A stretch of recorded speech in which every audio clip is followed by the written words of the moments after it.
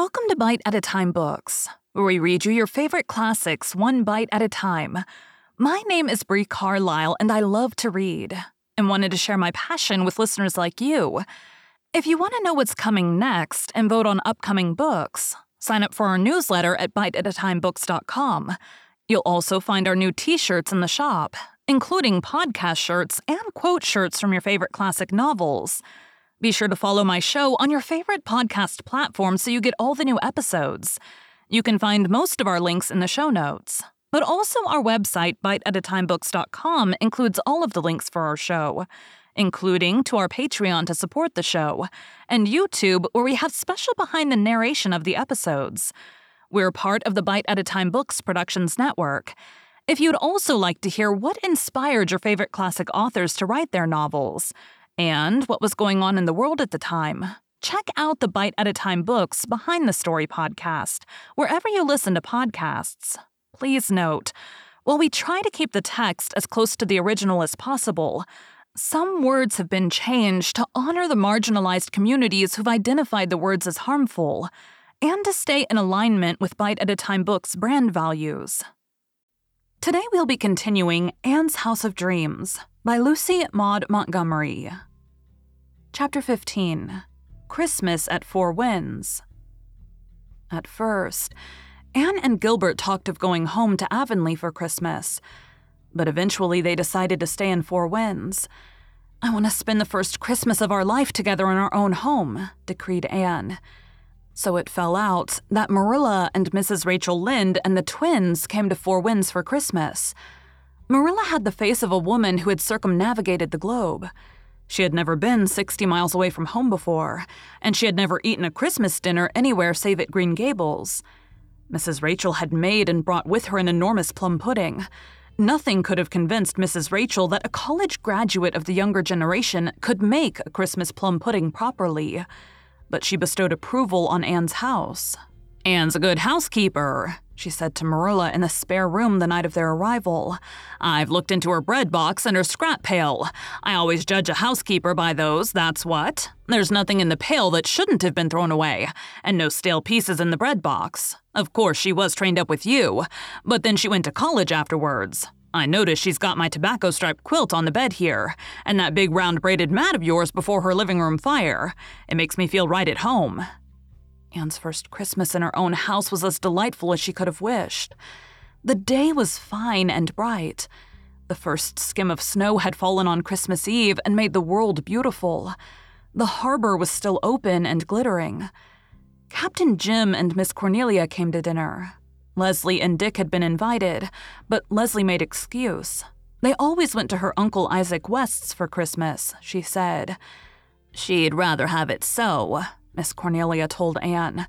"She can't bear taking Dick where there are strangers. Christmas is always a hard time for Leslie. She and her father used to make a lot of it." Miss Cornelia and Mrs. Rachel did not take a very violent fancy to each other. Two sons hold not their courses in one sphere. But they did not clash at all, for Mrs. Rachel was in the kitchen helping Anne and Marilla with the dinner, and it fell to Gilbert to entertain Captain Jim and Miss Cornelia, or rather, to be entertained by them, for a dialogue between those two old friends and antagonists was assuredly never dull. "It's many a year since there was a Christmas dinner here, Mistress Blythe," said Captain Jim.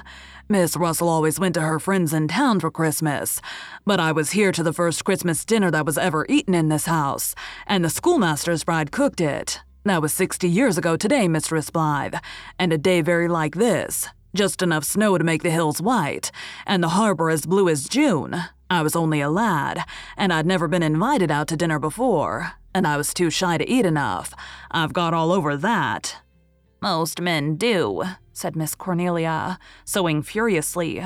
Miss Cornelia was not going to sit with idle hands, even on Christmas. Babies come without any consideration for holidays, and there was one expected in a poverty-stricken household at Glen St. Mary. Miss Cornelia had sent that household a substantial dinner for its little swarm, and so meant to eat her own with a comfortable conscience. "Well, you know the way to a man's heart is through his stomach, Cornelia," explained Captain Jim. "I believe you, when he has a heart," retorted Miss Cornelia. "I suppose that's why so many women kill themselves cooking, just as poor Amelia Baxter did. She died last Christmas morning, and she said it was the first Christmas since she was married that she didn't have to cook a big 20-plate dinner. It must have been a real pleasant change for her. Well, she's been dead a year, so you'll soon hear of Horace Baxter taking notice." "I heard he was taking notice already," said Captain Jim, winking at Gilbert. "Wasn't he up to your place one Sunday lately, with his funeral blacks on and a boiled collar?" "No, he wasn't, and he needn't come neither. I could have had him long ago when he was fresh. I don't want any second-hand goods, believe me. As for Horace Baxter, he was in financial difficulties a year ago last summer, and he prayed to the Lord for help. And when his wife died and he got her life insurance, he said he believed it was the answer to his prayer. Wasn't that like a man?" "Have you really proof that he said that, Cornelia?" "I have the Methodist's minister's word for it. If you call that proof. Robert Baxter told me the same thing too, but I admit that isn't evidence. Robert Baxter isn't often known to tell the truth." Come, Cornelia. I think he generally tells the truth, but he changes his opinion so often it sometimes sounds as if he didn't. "It sounds like it mighty often, believe me, but trust one man to excuse another. I've no use for Robert Baxter. He turned Methodist just because the Presbyterian choir happened to be singing 'Behold the Bridegroom Cometh' for a collection piece, when him and Margaret walked up the aisle the Sunday after they were married. Served him right for being late. He always insisted the choir did it on purpose to insult him, as if he was of that much importance. But that family always thought they were much bigger potatoes than they really were. His brother Epithet imagined the devil was always at his elbow, but I never believed the devil wasted that much time on him." "I don't know," said Captain Jim thoughtfully. "Eliphalet Baxter lived too much alone. Hadn't even a cat or dog to keep him human. When a man is alone, he mighty apt to be with the devil, if he ain't with God. He has to choose which company he'll keep, I reckon. If the devil always was at Life Baxter's elbow, it must have been because Life liked to have him there." "Man-like," said Miss Cornelia, and subsided into silence over a complicated arrangement of tucks, until Captain Jim deliberately stirred her up again by remarking in a casual way, "I was up to the Methodist church last Sunday morning." "You'd better have been home reading your Bible," was Miss Cornelia's retort. "Come now, Cornelia. I can't see any harm in going to the Methodist church when there's no preaching in your own.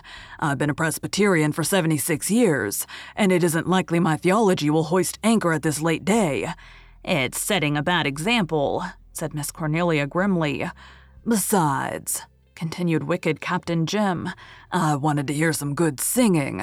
The Methodists have a good choir, and you can't deny, Cornelia, that the singing in our church is awful since the split in the choir." "What if the singing isn't good? They're doing their best, and God sees no difference between the voice of a crow and the voice of a nightingale." Come, Cornelia," said Captain Jim mildly. "I've a better opinion of the Almighty's ear for music than that." "What caused the trouble in our choir?" asked Gilbert, who was suffering from suppressed laughter. "It dates back to the new church 3 years ago," answered Captain Jim. "We had a fearful time over the building of that church. Fell out over the question of a new site. The 2 sites wasn't more than 200 yards apart, but you'd have thought they were 1,000 by the bitterness of that fight. We was split up into 3 factions. One wanted the east site, and one the south, and one held to the old. It was fought out in bed and at board and in church and at market. All the old scandals of 3 generations were dragged out of their graves and aired. 3 matches was broken up by it. And the meetings we had to try to settle the question. Cornelia, will you ever forget the one when old Luther Burns got up and made a speech? He stated his opinions forcibly." "Call a spade, Captain. You mean he got red mad and raked them all fore and aft? They deserved it too, a pack of incapables.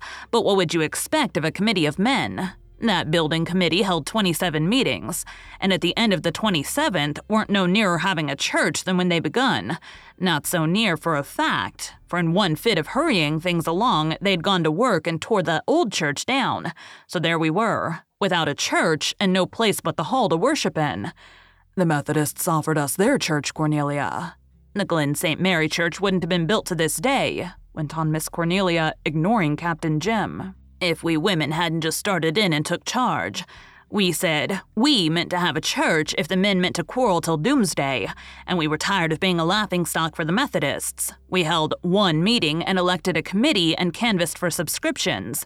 We got them too.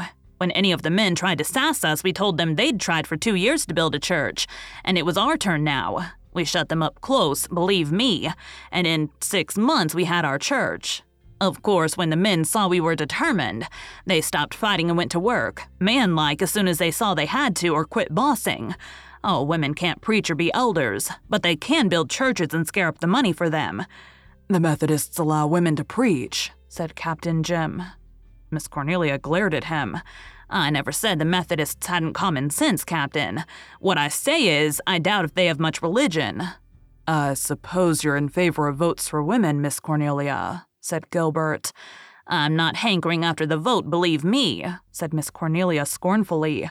I know what it is to clean up after the men. But some of these days, when the men realize they've got the world into a mess they can't get it out of, they'll be glad to give us the vote and shoulder their troubles over on us. That's their scheme. Oh, it's well that women are patient, believe me. What about Job? Suggested Captain Jim. Job? It was such a rare thing to find a patient man that when one was really discovered, they were determined he shouldn't be forgotten, retorted Miss Cornelia triumphantly. Anyhow, the virtue doesn't go with the name. There never was such an impatient man born as old Job Taylor over harbor. Well, you know he had a good deal to try him, Cornelia. Even you can't defend his wife. I always remember what old William McAllister said of her at her funeral. There's nae doot she was a Christian woman, but she had the deil's own temper. I suppose she was trying, admitted Miss Cornelia reluctantly. But that didn't justify what Job said when she died. He rode home from the graveyard the day of the funeral with my father. He never said a word till they got near home. Then he heaved a big sigh and said, "You may not believe it, Stephen, but this is the happiest day of my life." Wasn't that like a man? I suppose poor old Mrs. Job did make life kinder easier for him, reflected Captain Jim. Well, there's such a thing as decency, isn't there? Even if a man is rejoicing in his heart over his wife being dead, he needn't proclaim it to the four winds of heaven. And happy day or not, Job Taylor wasn't long in marrying again, you might notice. His second wife could manage him. She made him walk Spanish, believe me.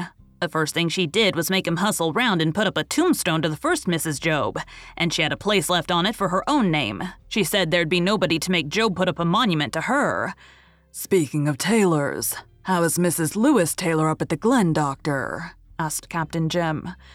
She's getting better slowly, but she has to work too hard, replied Gilbert. Her husband works hard too, raising prize pigs, said Miss Cornelia.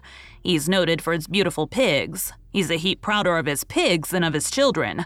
But then to be sure, his pigs are the best pigs possible, while his children don't amount to much. He picked a poor mother for them, and starved her while she was bearing and rearing them. His pigs got the cream, and his children got the skim milk. There are times, Cornelia, when I have to agree with you, though it hurts me, said Captain Jim. That's just exactly the truth about Lewis Taylor.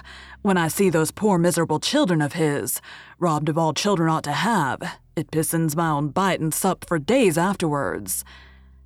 Gilbert went out to the kitchen in response to Anne's beckoning. Anne shut the door and gave him a connubial lecture. Gilbert, you and Captain Jim must stop baiting Miss Cornelia. Oh, I've been listening to you and I just won't allow it. Anne, Miss Cornelia is enjoying herself hugely. You know she is. Well, never mind. You two needn't egg her on like that. Dinner's ready now. And Gilbert, don't let Mrs. Rachel carve the geese. I know she means to offer to do it because she doesn't think you can do it properly. Show her you can. I ought to be able to. I've been studying ABCD diagrams of carving for the past month, said Gilbert.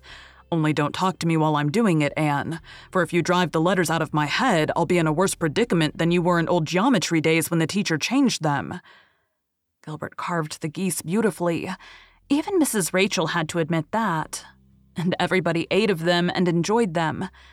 Anne's first Christmas dinner was a great success, and she beamed with housewifely pride. Merry was the feast and long. And when it was over, they gathered around the cheer of the red hearth flame, and Captain Jim told them stories until the red sun swung low over Four Winds Harbor. and the long blue shadows of the Lombardis fell across the snow in the lane. "I must be getting back to the light," he said finally. "I'll just have time to walk home before sundown. Thank you for a beautiful Christmas, Mistress Blythe. Bring Master Davy down to the lights some night before he goes home." "I want to see those stone gods," said Davy with a relish. Thank you for joining Bite at a Time Books today, while we read a bite of one of your favorite classics. Again, my name is Brie Carlisle, and I hope you come back tomorrow for the next bite of Anne's House of Dreams. Don't forget to sign up for our newsletter at biteatatimebooks.com and check out the shop. You can check out the show notes or our website, biteatatimebooks.com, for the rest of the links for our show. We'd love to hear from you on social media as well.